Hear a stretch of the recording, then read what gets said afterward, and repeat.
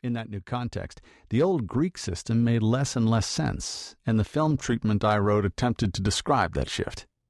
I called it freshman year, but when I submitted it to Maddie and Ivan, it was clear that nobody liked it enough to move forward. What we all recognized was that it lacked the spirit and hard comic edge of the Lampoon, so at that point I suggested working with a Lampoon editor, Doug Kenney, Harvard Lampoon alum and one of the founding partners of National Lampoon. Doug was a Harvard graduate from Chagrin Falls, Ohio, and the Lampoon's leading comic authority on puberty and adolescence.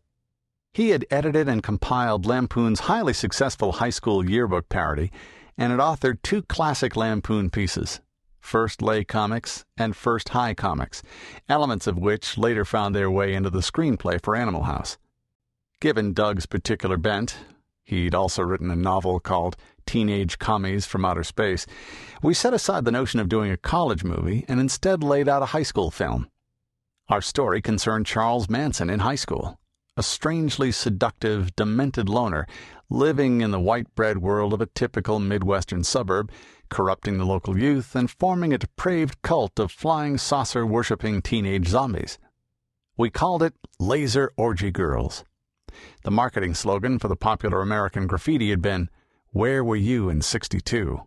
Ours was, "Where was he in '63?" To Maddie and Ivan's credit, they actually liked it, but after a moment's reflection, suggested we go back to the idea of doing a college movie.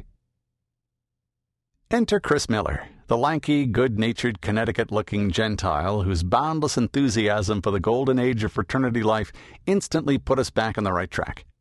Doug and Chris were Lampoon colleagues, and the three of us bonded quickly.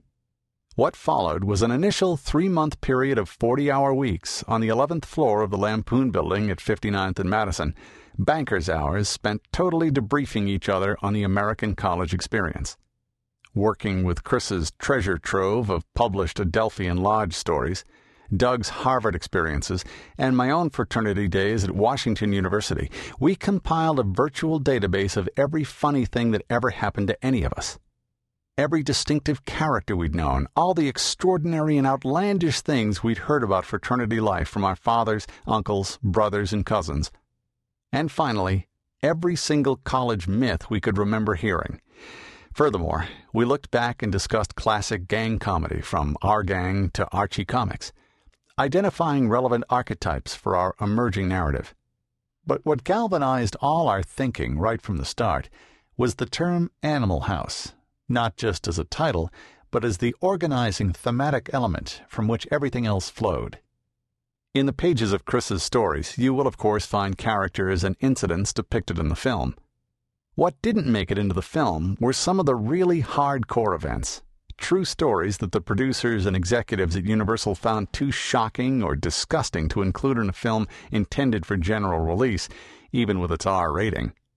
In fact, we were told that when Ned Tannen, the president of Universal, read the script for the first time, he appeared disturbed and said, "I don't get it.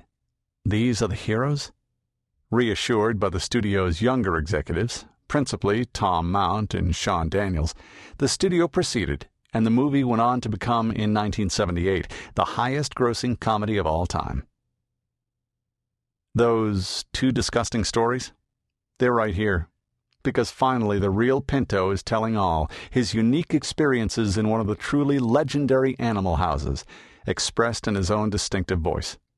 Sickness is health, blackness is truth, drinking is strength.